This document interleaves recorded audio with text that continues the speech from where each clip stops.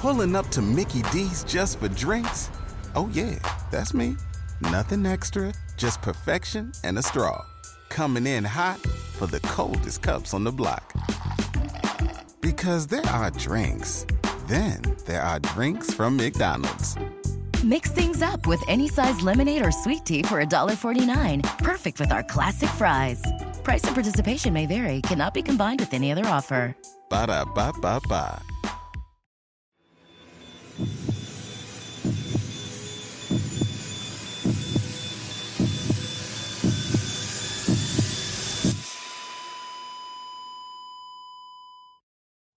Our episodes deal with serious and often distressing incidents.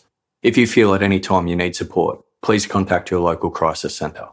For suggested phone numbers for confidential support, please see the show notes for this episode on your app or on our website. In the early hours of Saturday, March 16, 1996, John Haggart awoke to the acrid odour of something burning. It was around 1:20 a.m, and the 17-year-old had only been asleep for a couple of hours. John was at home with his two younger brothers, 15-year-old Lawrence and 12-year-old Dennis. The boy's mother, Janet, had gone out the previous evening to celebrate a relative's birthday. The outing was a rare treat for Janet, a single mother who spent most of her time caring for her sons. As the oldest of his siblings, John was in charge until her return. As John awoke, he saw heavy curtains of smoke wafting through his bedroom. He scrambled out of bed and rushed out the door. The smoke was rising up the staircase from the ground floor below. It was accompanied by a noise that sounded like heavy breathing or snoring. John headed downstairs and followed the smoke to its origin point, the living room. He entered the darkened room and saw his 15-year-old brother, Lawrence, lying on the floor in his underwear. His head was bruised and bleeding, as was his shoulder. Lawrence didn't stir, but John could hear his brother's laboured breaths. A fire crackled at Lawrence's feet and was spreading up his legs.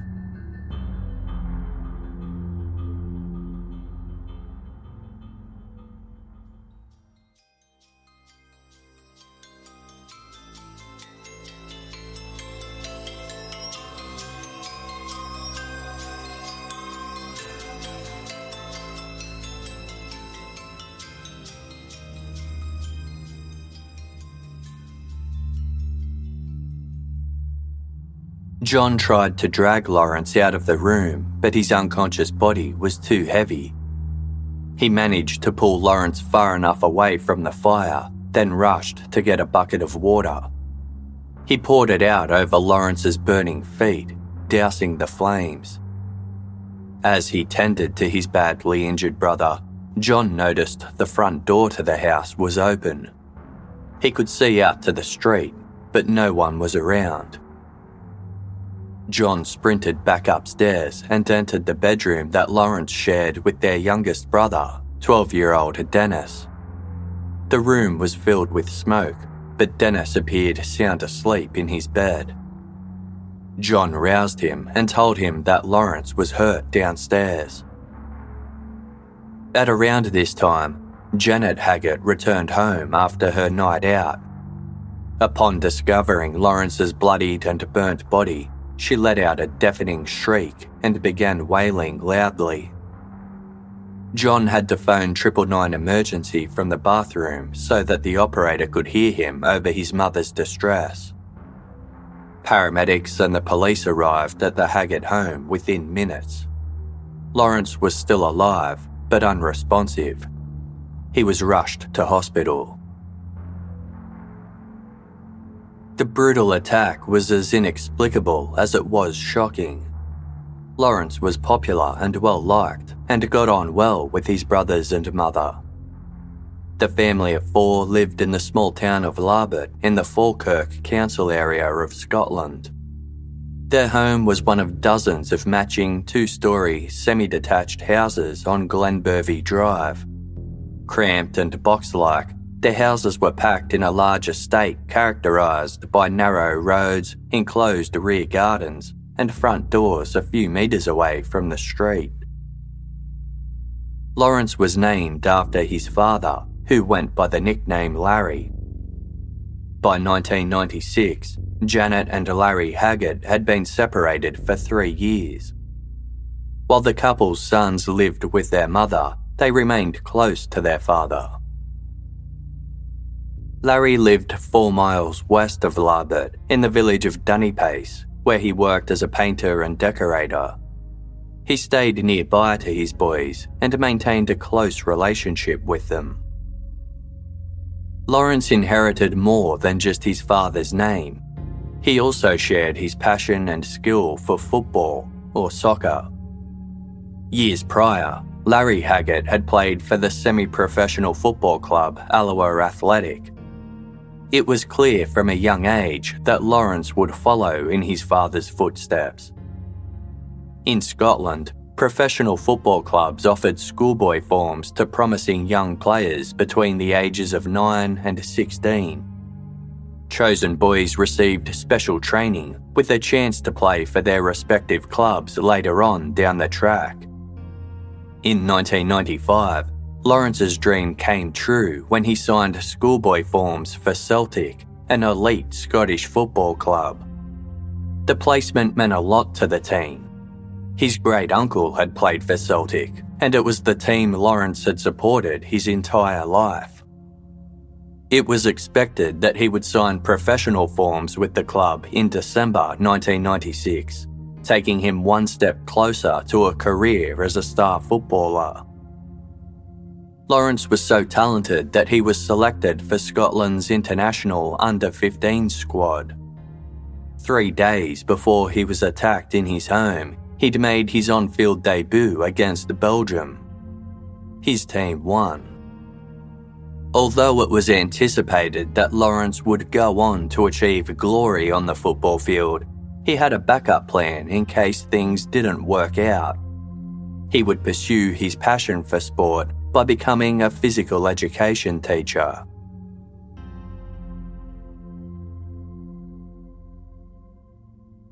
As Lawrence underwent life-saving surgery, his home was cordoned off as a crime scene.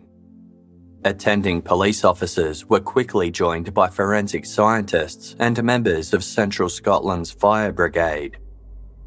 Charles Collier was a divisional officer with the fire brigade. He examined the charred remnants of the pyre that had been lit by Lawrence's feet in the living room. It was made from a pile of clothes, a checked shirt, a pair of jeans, and 2 boots. It appeared as though Lawrence's attacker had dragged his body to the spot after the initial attack. The carpet underneath featured a scorch mark in the shape of a semicircle. Officer Collier could tell it had been deliberately lit, but couldn't find any trace of an accelerant. A second fire had also spread from a nearby couch. A duvet was crumpled on top of it. It appeared as though a lighter was held up to it, after which flames had fanned upwards. This fire also looked deliberate. The arsonist had likely hoped that either fire would take hold and rapidly destroy their house, consuming the victim and any evidence linking them to the crime. There was no sign of forced entry into the house. John Haggart claimed that the front door was open when he entered the living room and found Lawrence.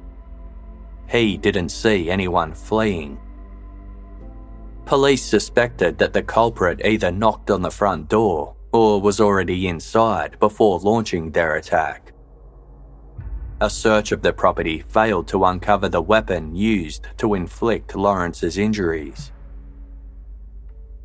Near 30 miles southeast of Larbert, 36-year-old Larry Haggart arrived at Edinburgh's Western General Hospital. He'd received a call notifying him that his second eldest son had been in an accident. He arrived quickly, but no one was able to give him a clear explanation. All he was told was that Lawrence sustained blunt force trauma to the head. It had resulted in brain damage and a massive skull fracture that extended to the right side of his face. Lawrence underwent emergency surgery and was placed on life support. Larry joined Janet at their son's side, where the pair kept a vigil into the following morning of Sunday, March 17.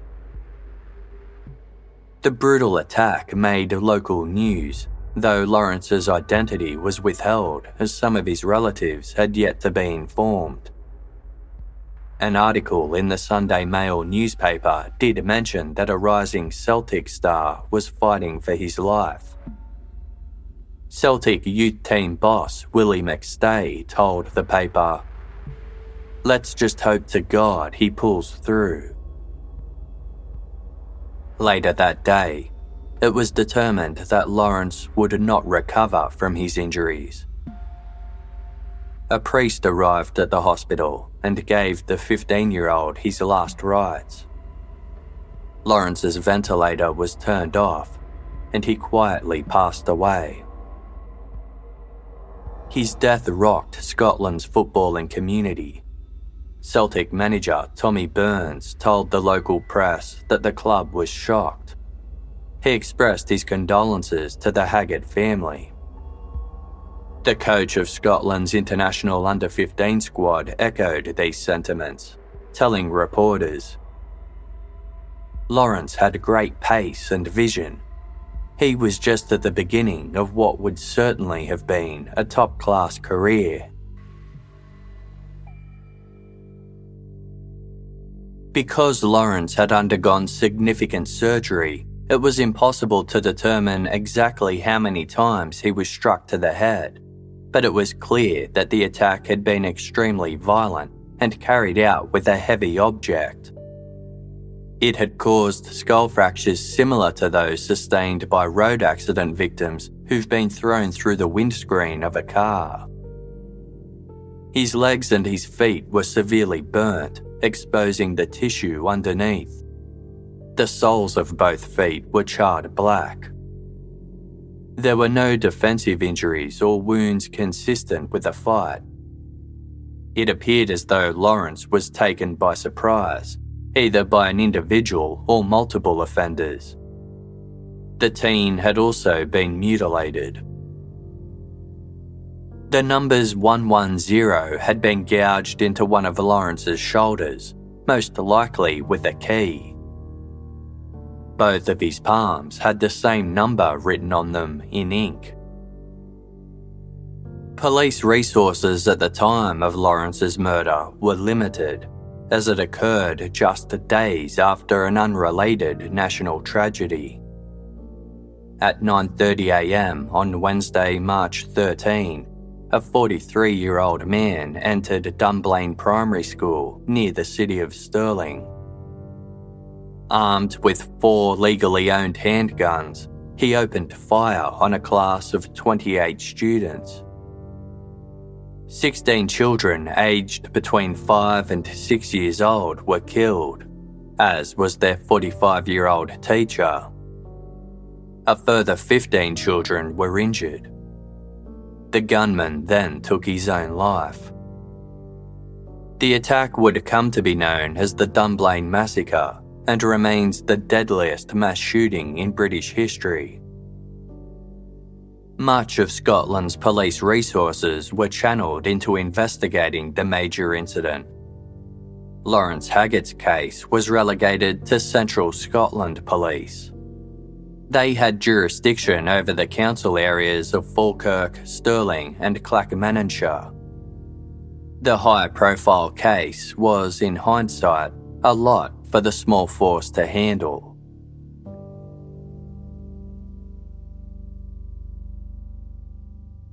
The Haggart homicide investigation was led by Detective Superintendent Jim Winning and his second-in-command, Detective Inspector John Bunyan. Lawrence's final hours were pieced together based on the statements of those he interacted with during that time. Hours before he was attacked, Lawrence had gone out with friends to an underage nightclub called Ziggy's in the nearby town of Denny. A neighbour observed him leaving home. He was dressed in cream-coloured jeans, a white t-shirt, a dark blue and white striped top, a cream bomber jacket, and brown boots. He met up with friends, and the group went to Ziggy's. Lawrence wasn't the type to stay out later than allowed, so he left the club just before 10. Together with a friend, he caught a taxi outside the Lion and Dragon pub, which was located in a narrow alleyway called Church Walk. When they reached the small village of Bonnybridge, Lawrence's friend exited the vehicle. Lawrence continued on in the taxi alone for another 3 miles. He got out at the village of Camelon, south of Larbert. A witness spotted him walking towards the Falkirk Sheriff Court building. He walked the remaining 2 miles home. John was alone in the living room watching television when Lawrence walked through the door at 10:30 p.m. Dennis was still out, but arrived home a short while later. Lawrence spoke briefly to his brothers, then settled on the sofa and read a newspaper. John and Dennis went to their respective beds. After a little while, Dennis got up to fetch some crisps from the kitchen. From upstairs, John heard his 2 younger brothers talking and the sound of a kitchen cupboard closing. He then fell asleep. Dennis went back to bed. Shortly afterwards, he thought he heard Lawrence enter their bedroom, pick up his duvet, then go downstairs. Investigators were unable to establish a clear motive. They briefly considered the possibility that it was sexual, as Lawrence was found in nothing else but his underwear. Most of the clothing he had worn to the club was used to start the fire at his feet. One convicted sex offender was initially of interest to police, but was quickly ruled out after providing an alibi. Rumours spread that the murder was motivated by Lawrence's affiliation with Celtic Football Club. The club had a historic association with Irish immigrants who'd moved to Glasgow and Scots of Irish descent. This meant it also had strong ties to the Catholic Church, of which Lawrence was a member. Some speculated that the attack was the result of anti-Catholic prejudice. Lawrence's mother, Janet, was too distraught by her son's murder to speak about the matter publicly, so his father, Larry, took on the role of family spokesperson. Larry expressed his doubt that his son had been killed due to anti-Catholic prejudice. On Tuesday, March 19, police officially dismissed this theory. Superintendent Jim Winning said, "There has been talk of a sectarian motive, but let me say that there is nothing so far in this inquiry to suggest that. We have no suspects at the moment, and I would say that this is a seemingly motiveless attack." Police were quick to take possession of the Haggart family home. Janet Haggart and her sons were unable to return to the house while the initial investigation was underway. The restrictions meant little to Janet, who avoided the property permanently following Lawrence's attack. On Friday, March 22, Detective Sergeant Robert Beveridge attended the house to collect clothing for the Haggart family. He'd also been told of a potential issue with the property's electricity and needed to check whether a power cord was needed. While Detective Beveridge was in the kitchen, he caught a glimpse of something out of the corner of his eye. Lying along the side of the kitchen table was a hammer. Detective Beveridge pulled on a latex glove. He then picked up the tool and noticed what appeared to be a human hair stuck to it. The detective confiscated the item as evidence. Lawrence's funeral was held on Saturday, April 20. Approximately 500 mourners packed into the St. Alexander Roman Catholic Church in Stirling to farewell the young soccer star. The Celtic Football Club's entire first squad attended, dressed in the team's green and black tracksuits.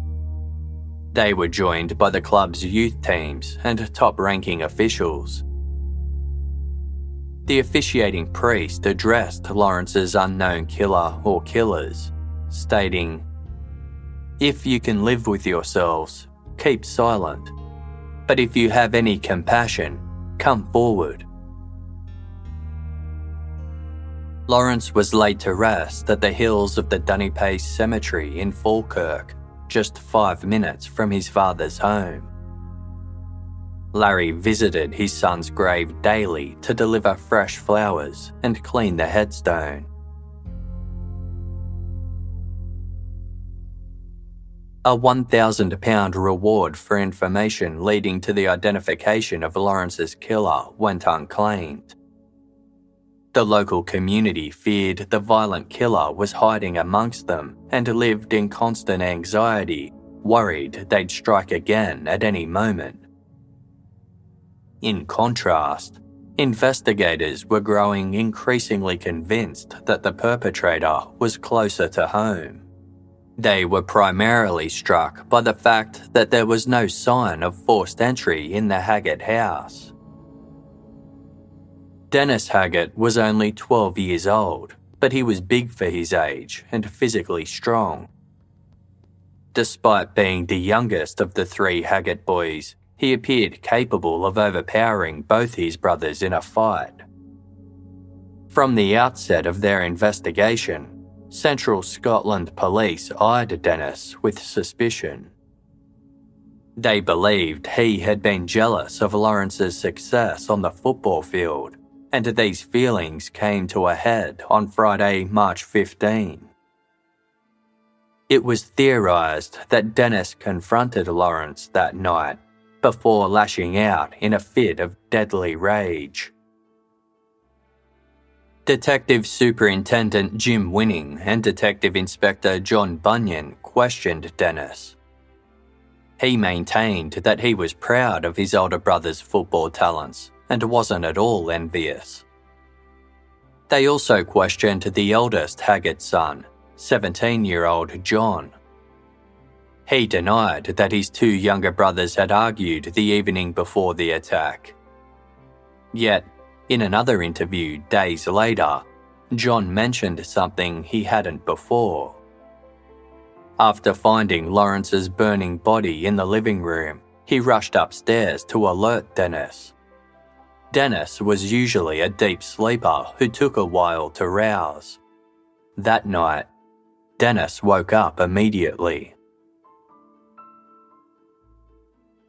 Investigators continued to press both John and Dennis.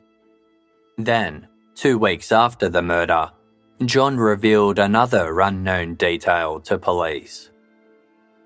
He admitted that Dennis and Lawrence had a disagreement shortly before the attack.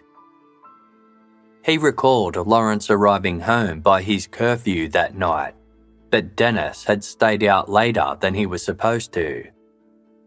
When Dennis walked through the door after 10:30, John was upset. He shouted and accused Dennis of taking the mickey. Lawrence sided with John and agreed that Dennis should go to bed. This angered Dennis.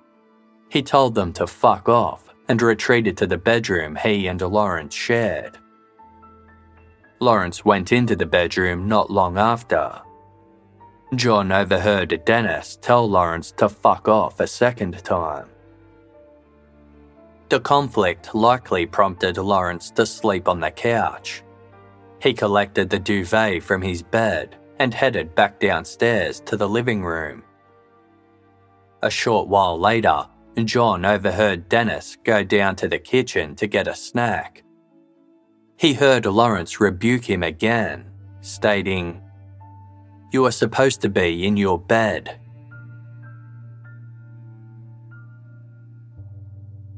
From the police's perspective, John's admissions proved they were right to suspect Dennis.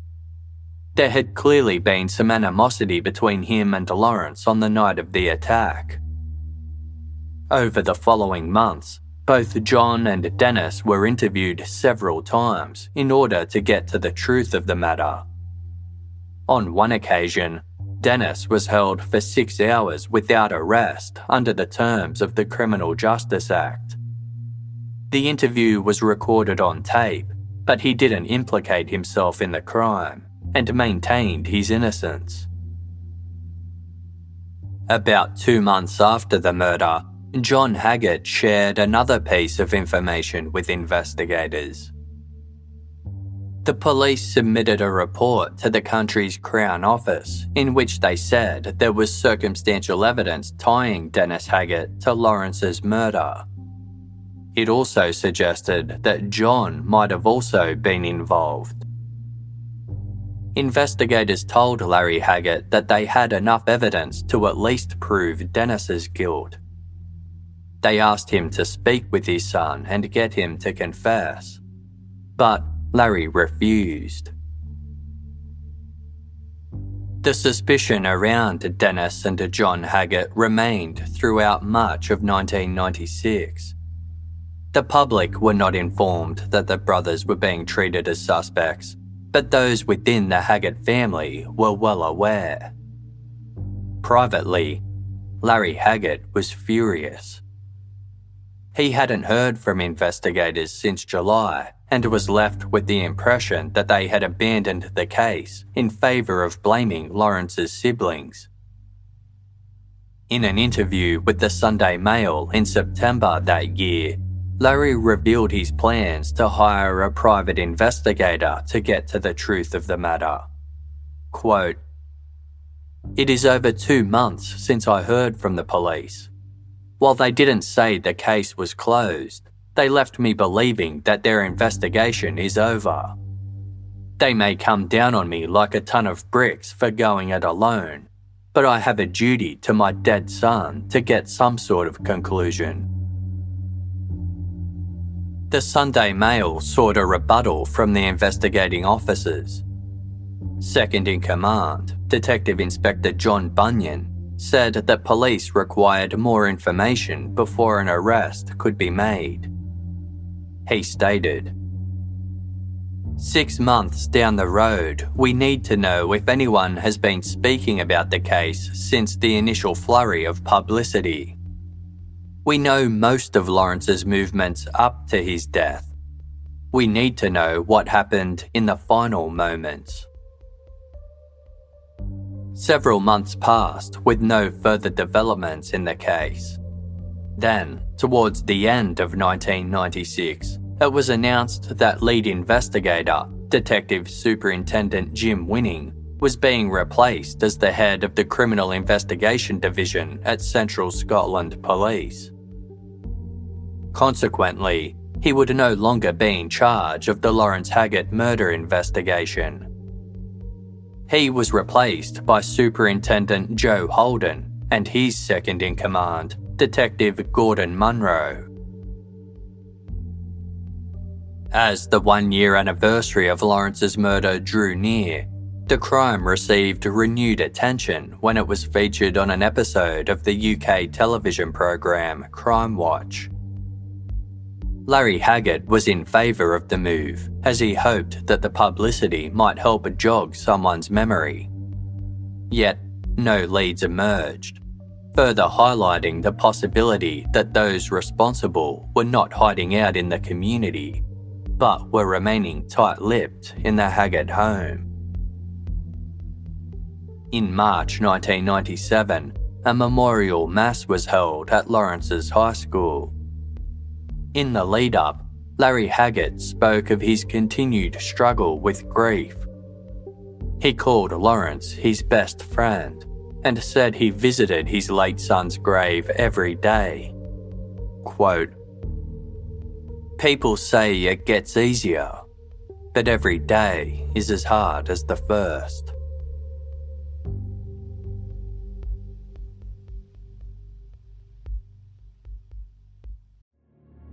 "47 years ago, on a warm summer's night in Melbourne, Susan Bartlett and Suzanne Armstrong were stabbed to death in their home in Easy Street, Collingwood. Suzanne's 16-month-old son was asleep in his cot at the time. To this day, the Easy Street murders is still one of Australia's most confronting cold cases. No one has ever been charged, and critical questions remain unanswered. Journalist Helen Thomas has been investigating Susan and Suzanne's deaths for more than a decade, initially for the Australian Broadcasting Corporation's Background Briefing program, and then for her book, Murder on Easy Street. Now Helen has delved into the case again for a brand new original podcast made for Casefile Presents. Search Casefile Presents The Easy Street Murders wherever you get your podcasts, or binge the entire series for free on the iHeartRadio app. By 1997, the relationship between the Haggarts and the police was fraught. The family firmly believed in Dennis and John's innocence, while the police were certain of their guilt. By the time Superintendent Joe Holden and Detective Gordon Munro took a fresh look at the case, the investigation had reached an impasse. As far as the original case detectives were concerned, Dennis and John Haggart were concealing the truth of what happened on March 16, 1996. No other possible suspect had raised their suspicions as much as the Haggart boys.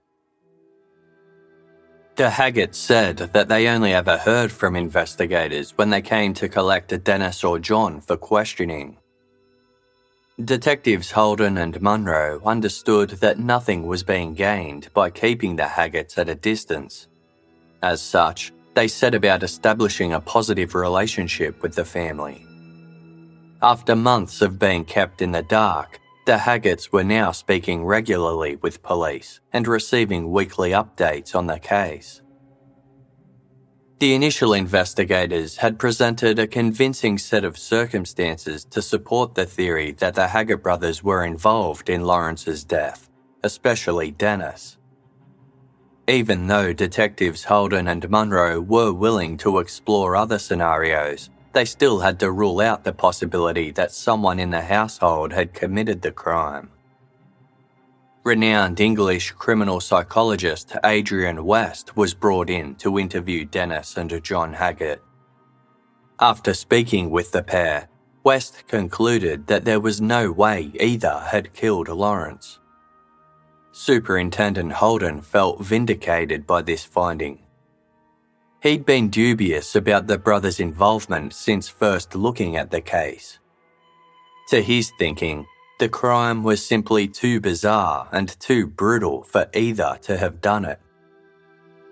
He later told the Scotsman newspaper, "We just had a gut feeling that the circumstances of the crime, the mutilation of Lawrence's shoulder, the motive that we felt was either sadistic or sexual, could not be laid at the feet of Dennis, who was 12 at the time, or John.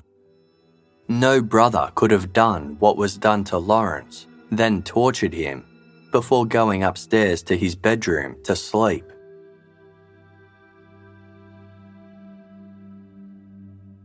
With Dennis and John Haggart ruled out, other suspects named in the original investigation were re-examined. One was a 31-year-old convicted sex offender named Brian Beattie. Beattie was the youngest of 4 brothers raised in the village of Erth in the Falkirk Council area. As a child, he had attended a number of List D schools, a term for Scottish schools that were under the control of local social work departments.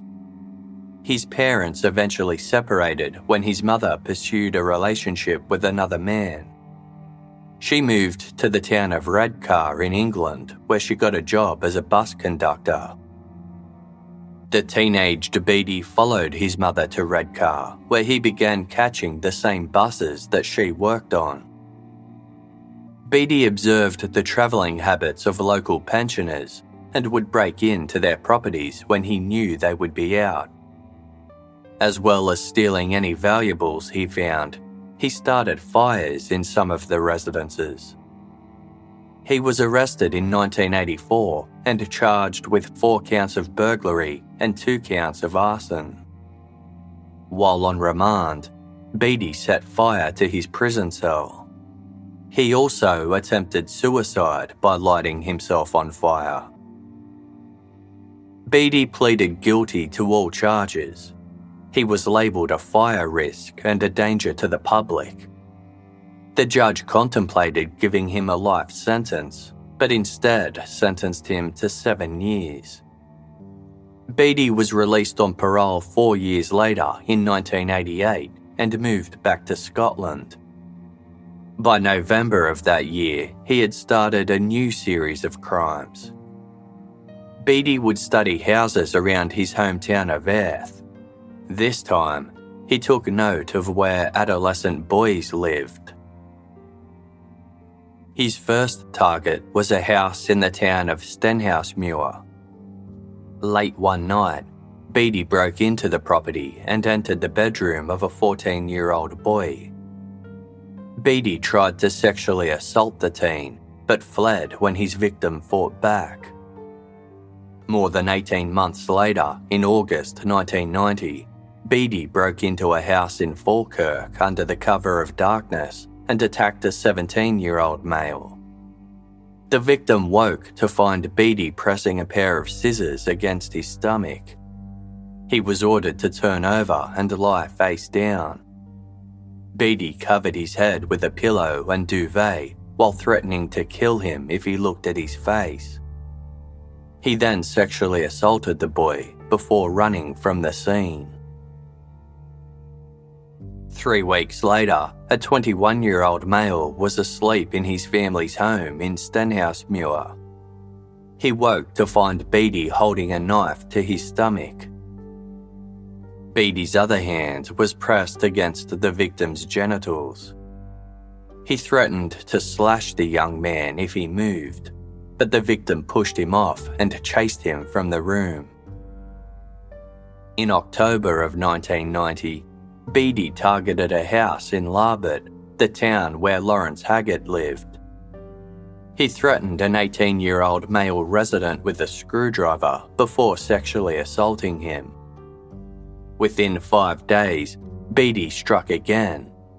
He broke into a house belonging to a former Scottish football star and assaulted his 14-year-old son. Beattie was eventually arrested for his string of attacks, but was released on bail. 6 days later, he assaulted a 21-year-old man at his home in Falkirk. In February 1991, Beattie faced Edinburgh's High Court charged with multiple counts of assault. He was sentenced to just 18 months in prison. Within 8 months, he had been granted parole. 3 days after his release, Beattie was loitering on a residential street in Stenhousemuir in the early hours of the morning. He silently entered a nearby house and made his way to the bedroom of the 16-year-old boy who lived there. The teen was fast asleep. Beattie covered the boy's head with a blanket and a t-shirt. He warned him that he had a knife before tying the boy's wrists with a shirt and a wire. For the first time ever, Beattie ordered his victim out of their house. He was going to carry out the assault elsewhere, at his own pace and under his full control. Yet, the boy managed to pull the covering from his head and saw his attacker's face. Beattie fled, but was soon apprehended again. This time, he was sentenced to 5 years in prison. In September 1994, he was once again released early on parole. He lived in Edinburgh for several months, then returned to the Falkirk area.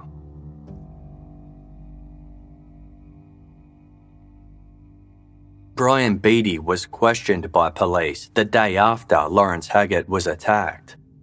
He provided an alibi, saying that he was at his brother's home until 9:30 p.m. on March 15.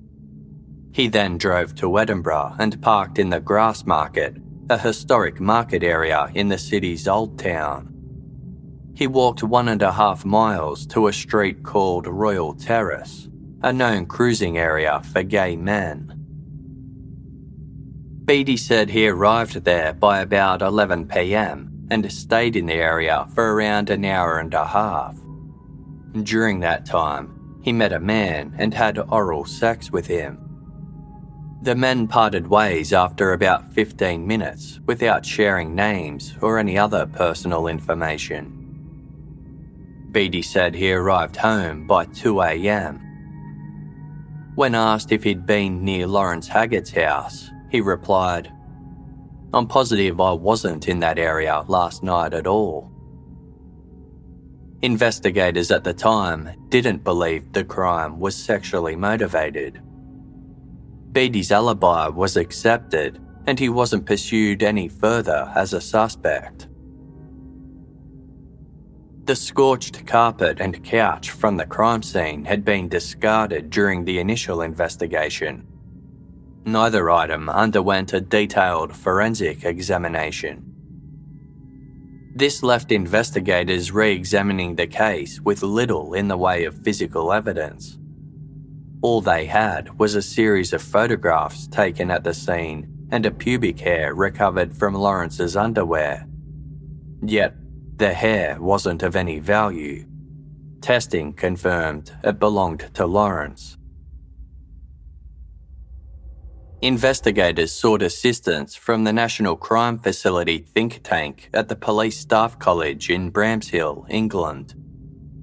They determined that Beattie was the only known criminal whose profile fit the circumstances surrounding Lawrence Haggart's murder. He exclusively targeted adolescent boys and young men in their homes late at night. His attacks had occurred in or around the Falkirk area. He had a history of committing arson to cover up his crimes, and in March of 1996, Beattie had lived in a caravan in Stenhousemuir, just a few miles from the Haggart home. By 1997, Brian Beattie still lived in Falkirk. On Friday, August 22, police officers arrived at his home and placed him under arrest for willful fire-raising. The charge related to an incident that had occurred 6 months earlier in February and allowed police to hold Beattie for questioning for an extended period.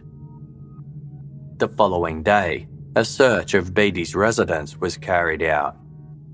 Drawers in his bedroom contained 2 videotapes. Both were pornographic films that had been recorded from a German satellite channel.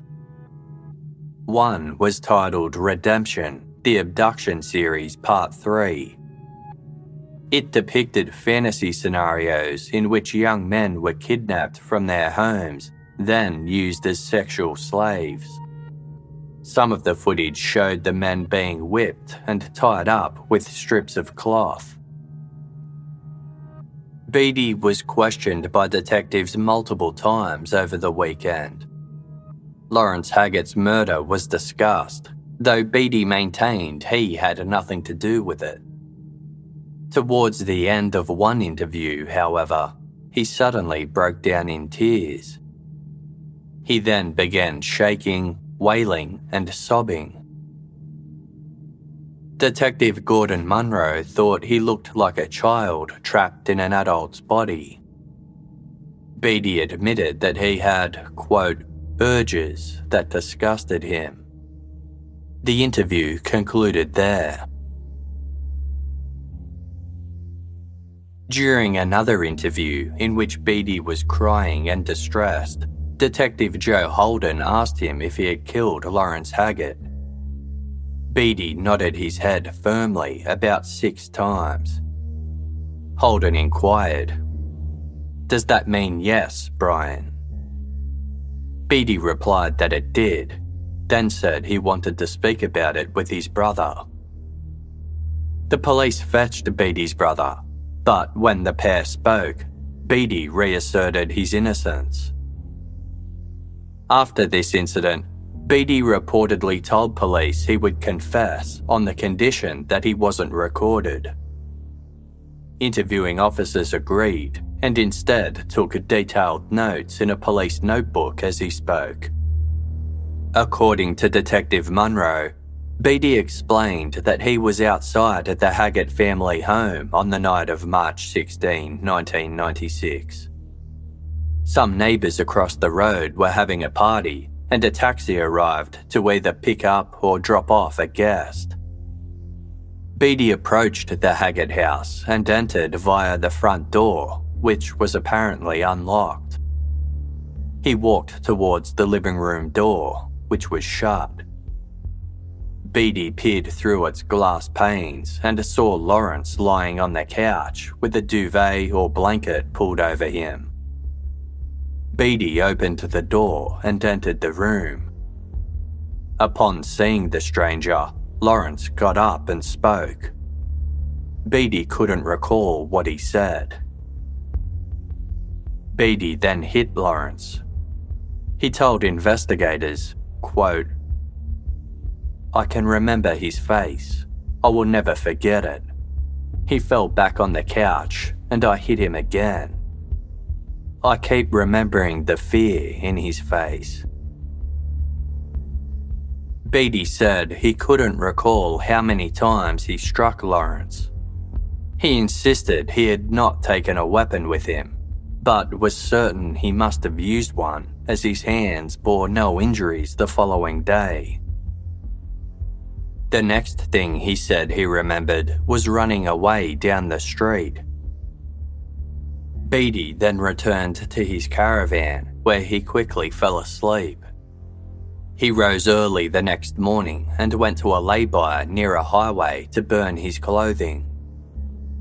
He claimed he'd buried some articles of Lawrence's clothing that he had taken with him. Beatty allegedly offered to take officers to the locations, as well as along the route he'd walked from his caravan to the Haggart house. Nothing in the confession referred to the mutilation of Lawrence's shoulder or the numbers written in ink on his hands. Beatty theorised that he'd committed the crime because he had been distraught about the recent mass shooting at Dunblane Primary School. According to the police notes, Beatty also said he felt bad about the fact that Lawrence's brothers had been considered suspects in the murder. Quote, "I felt guilty because I knew they never done it. You will maybe find it hard to believe, but I wanted to go and say to the brothers and to his mum and dad that I was sorry for it. I also wanted to go to the grave to say sorry to him, as if he would hear me. I wanted to tell his mum and dad who done it, so they would know he was at peace now." When later presented with the transcribed notes of his confession, Beatty refused to sign them. He remained on remand for his fire-raising charge as the Haggart investigation continued. Dozens of police officers searched the Falkirk countryside for the evidence that Beatty had allegedly burned following Lawrence's murder. Yet, nothing of significance was found. The Haggart family was privately informed that there was a suspect in custody, but the news didn't break in the media until 3 months later in October. Larry Haggart told the Daily Record that the police in charge of the case were doing a great job, but he was reluctant to get his hopes up until the suspect was charged for Lawrence's murder.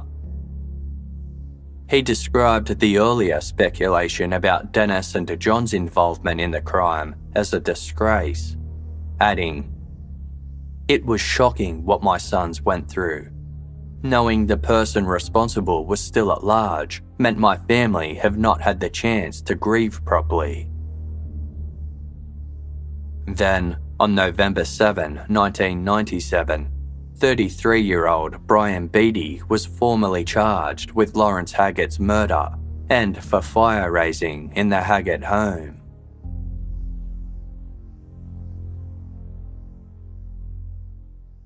Brian Beattie entered a plea of not guilty. His trial began 6 months later in April 1998 at Edinburgh's High Court. John Haggart took the stand and wept as he detailed how he had discovered his brother's beaten and burning body, then desperately tried to save his life. During cross-examination, John admitted that he withheld knowledge of Lawrence's argument with Dennis for 2 weeks before coming clean to investigators. John described that fortnight as hellish and said he'd kept the fight a secret because he could tell the police suspected Dennis. John had wanted to protect the only brother he had left. He conceded that he found Dennis physically intimidating and had been briefly suspicious of him. However, when the prosecution asked whether he thought Dennis was capable of the crime, John replied, "Not really. If it was just a fight or something, you could understand. But what actually happened to Lawrence? No way." Dennis Haggart was now 14 years old. Before he began his testimony, the judge cautioned him that he wasn't required to answer any questions that might incriminate him. Following prodding from the defense, Dennis described a fight that he'd had with Lawrence several weeks before the murder. On that occasion, Lawrence had thrown a dart at his younger brother's leg, which pierced his skin. The defense suggested Dennis murdered Lawrence in revenge. Quote, "You were not the same kind of star at football, and that was why you burned his legs, because you were jealous and angry." Dennis was adamant that he hadn't, telling the court that he had been proud of Lawrence. Detective Gordon Munro told the court of Brian Beattie's confession, which the defense was firmly rejecting. The document had been penned by police while Beattie was in custody, and he'd refused to sign it. They maintained that their client was in Edinburgh from about 11 p.m. to 2 a.m. the night of Lawrence Haggart's murder. However, a man who lived in the caravan next to Beattie's contradicted this claim.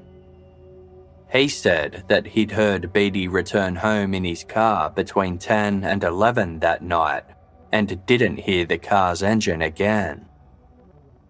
When he went outside at 1:30 a.m. to dispose of some rubbish, the vehicle was in its usual parking spot. Brian Beattie told the court that the police had concocted his entire confession. He alleged that they had beaten him and used his nephews as leverage by threatening to put them into care, and alleged that Beattie was molesting them. He said that he never admitted to the murder and had refused to sign the transcribed confession because it was entirely false. When the prosecution cross-examined Beattie, they accused him of having fantasies about abducting young men. He denied this. Beattie said that he had only watched between 5 to 15 minutes of the pornographic video found in his home before switching it off because he didn't like it. During his testimony, Beattie began to sob. When asked why he was crying, he said, "Because I am accused of this murder. I am not guilty." In summing up, the defense told the jury that the police had fabricated Beattie's confession because they were desperate to close the case. His lawyer told the court, "The police were determined to get their man. They made up their mind they were going to solve this crime. If police could not solve the murder fairly, then they would do it unfairly. Yes, ladies and gentlemen, the defence calls the police liars. They pointed out that the interview in which Beattie allegedly confessed had not been recorded, as others had been. The prosecution stated that if the police had indeed fabricated the confession, then they were such talented actors that they should be members of the Royal Shakespeare Company.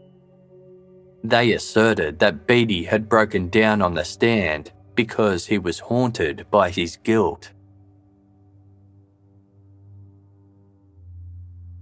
Before the jury was dismissed for deliberations, Judge Lord Thomas Dawson made it clear to them that their verdict hinged on Beattie's alleged confession. He said, "Either the police officers are lying, or the accused is not telling us the truth." The jury returned with a verdict that same day. They found Brian Beattie guilty of the murder of Lawrence Haggart and of fire-raising. The courtroom erupted in cheers and applause. In addressing Beattie, Judge Dawson described his unprovoked attack brutal and ferocious. He added that Beattie's criminal history was very serious and he was an extreme danger to the public. Judge Dawson sentenced Beattie to life in prison, with a minimum of 15 years. His sentence for fire-raising would run concurrently with his sentence for murder. Larry Haggart was grateful to those who conducted the renewed investigation into his son's murder. Yet, he remained angry that it had taken more than 2 years to identify and convict Lawrence's killer. He accused Scotland Police of botching the investigation by failing to verify Beattie's alibi and for not singling him out as a likely suspect based on his criminal history. Larry also stated that by focusing on Dennis as the perpetrator, the police had given Beattie a plan of defence. In the aftermath of the trial, the Haggart family lodged a civil complaint against Central Scotland Police. It addressed the investigation team's mishandling of the case and their poor conduct towards the Haggarts, including the persistent and baseless pursuit of Dennis as the killer. Dennis and John Haggart were awarded £20,000 in compensation. The police issued a public apology stating that the family should have received a much better performance.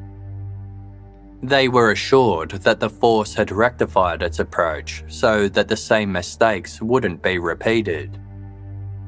Larry Haggart told BBC Scotland that he welcomed the apology, but he wanted the officers involved sacked. Quote, "The mayhem they caused to the family, especially the 2 boys, to me, they've got off too lightly." In mid-1998, an independent inquiry was held to determine what exactly went wrong in Central Scotland Police's initial investigation into Lawrence Haggart's murder.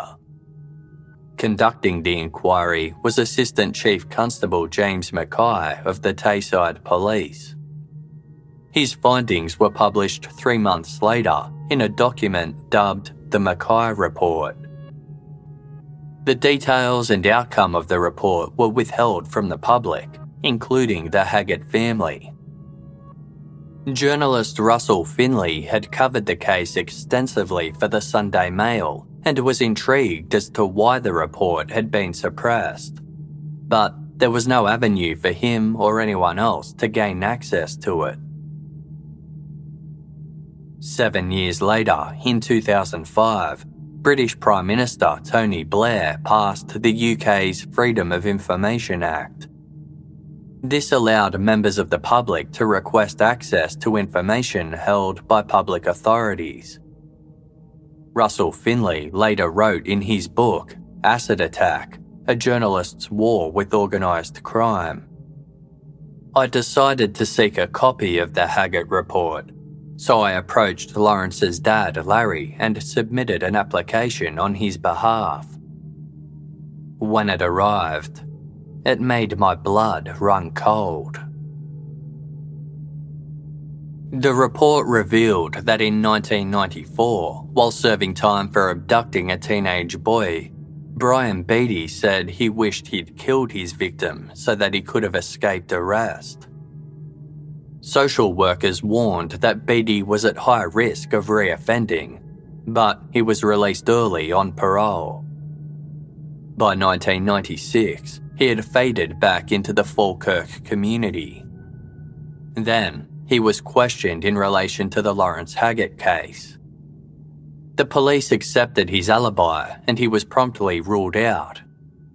The Mackay report confirmed that no effort was made to verify Beattie's whereabouts on the night of Lawrence's attack. Additionally, Beattie's criminal record wasn't accessed by investigators until almost a year later. It also noted that they didn't consider that the crime could have been sexually motivated.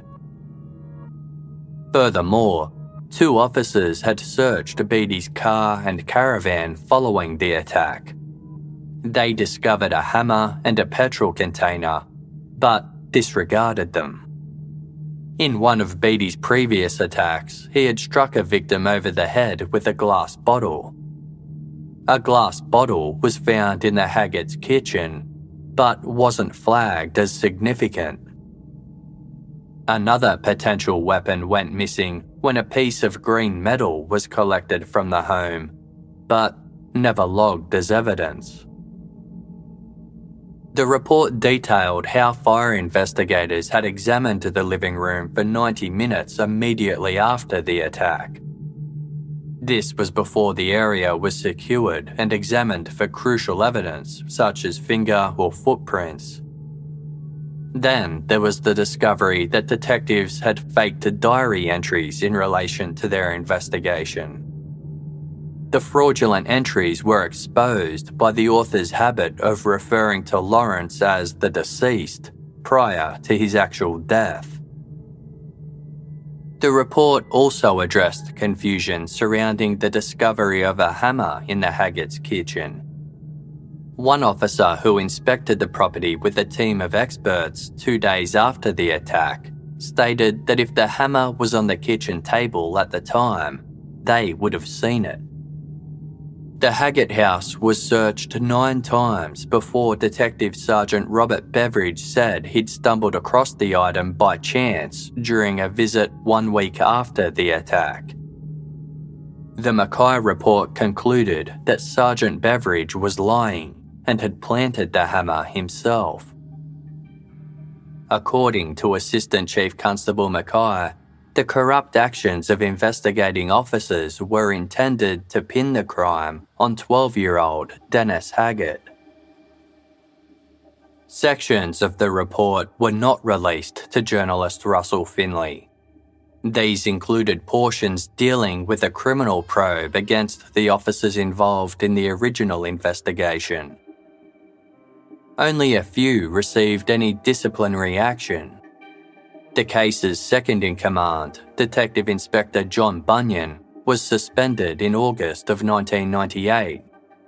He faced 5 charges, including 2 counts of discreditable conduct and 3 charges of neglect of duty. The latter 3 charges were dropped after a lengthy disciplinary hearing. Inspector Bunyan was only found guilty of the 2 lesser offences of discreditable conduct. Detective Sergeant Robert Beveridge, the officer who planted the hammer in the Haggart's kitchen, was transferred out of the Criminal Investigation Department, as was another sergeant. The case's former lead investigator, Detective Superintendent Jim Winning, avoided discipline by retiring from the force.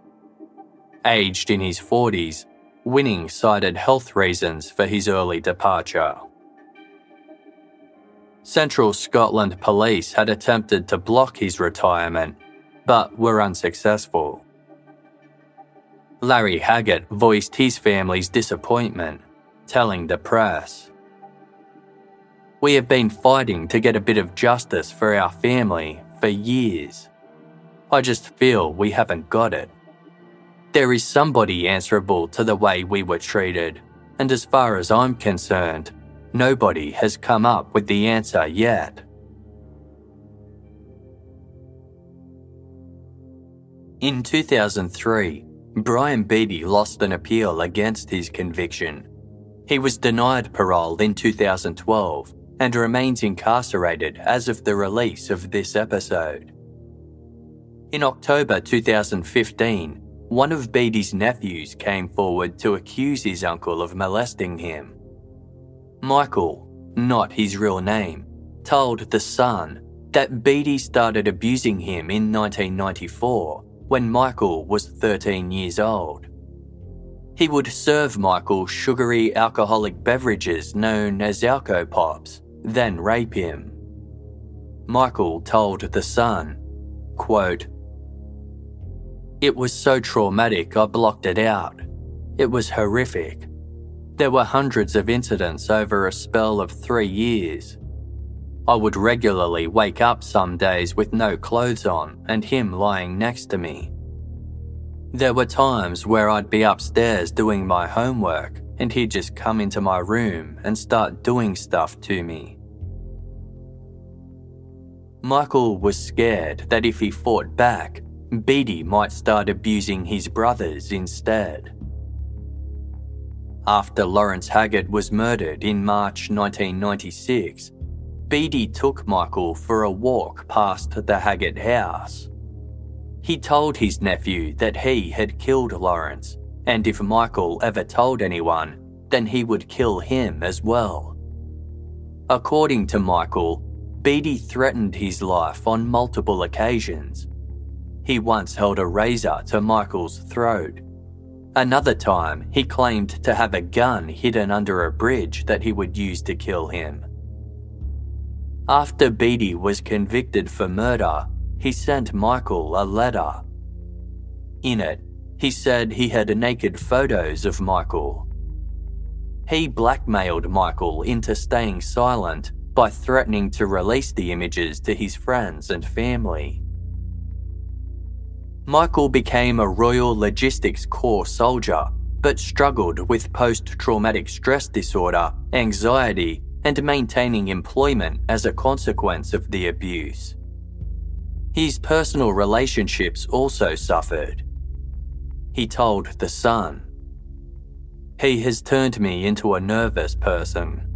I've made bad decisions and pushed away my family. My worry is now that he gets out. I think he'll try and kill me. I'm trying to move on with my life, but it's so difficult." In March 2016, a football tournament was held in honour of Lawrence Haggart near his hometown. More than 100 players took part. A charity auction was also held in conjunction with the event to raise funds for a local girl battling cancer. Lawrence's brother Dennis gave an interview to the Scotsman newspaper about the event. Quote, "The response has been phenomenal. Thanks to social media, we have heard from people my brother played with more than 20 years ago. We've been overwhelmed by messages of support. People are just delighted to see Lawrence being remembered in this way." After Lawrence's death, his father Larry continued to be involved in football by helping to coach a youth team. He told the Herald Scotland that doing so helped with his mental health. When things got too difficult, he would rewatch home movies of Lawrence playing the sport. Larry often paused the videos at moments that reminded him of happy memories with his son. Quote, "I had a lot of good times. It was short, but it was a pleasure."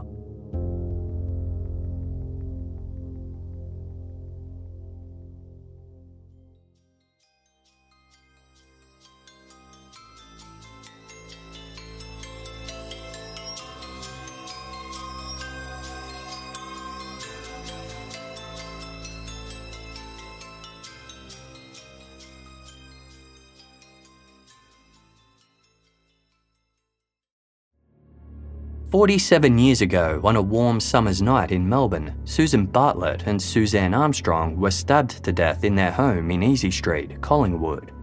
Suzanne's 16-month-old son was asleep in his cot at the time. To this day, the Easy Street murders is still one of Australia's most confronting cold cases. No one has ever been charged, and critical questions remain unanswered. Journalist Helen Thomas has been investigating Susan and Suzanne's deaths for more than a decade, initially for the Australian Broadcasting Corporation's background briefing program, and then for her book, Murder on Easy Street. Now Helen has delved into the case again for a brand new original podcast made for Casefile Presents. Search Casefile Presents The Easy Street Murders wherever you get your podcasts, or binge the entire series for free on the iHeartRadio app.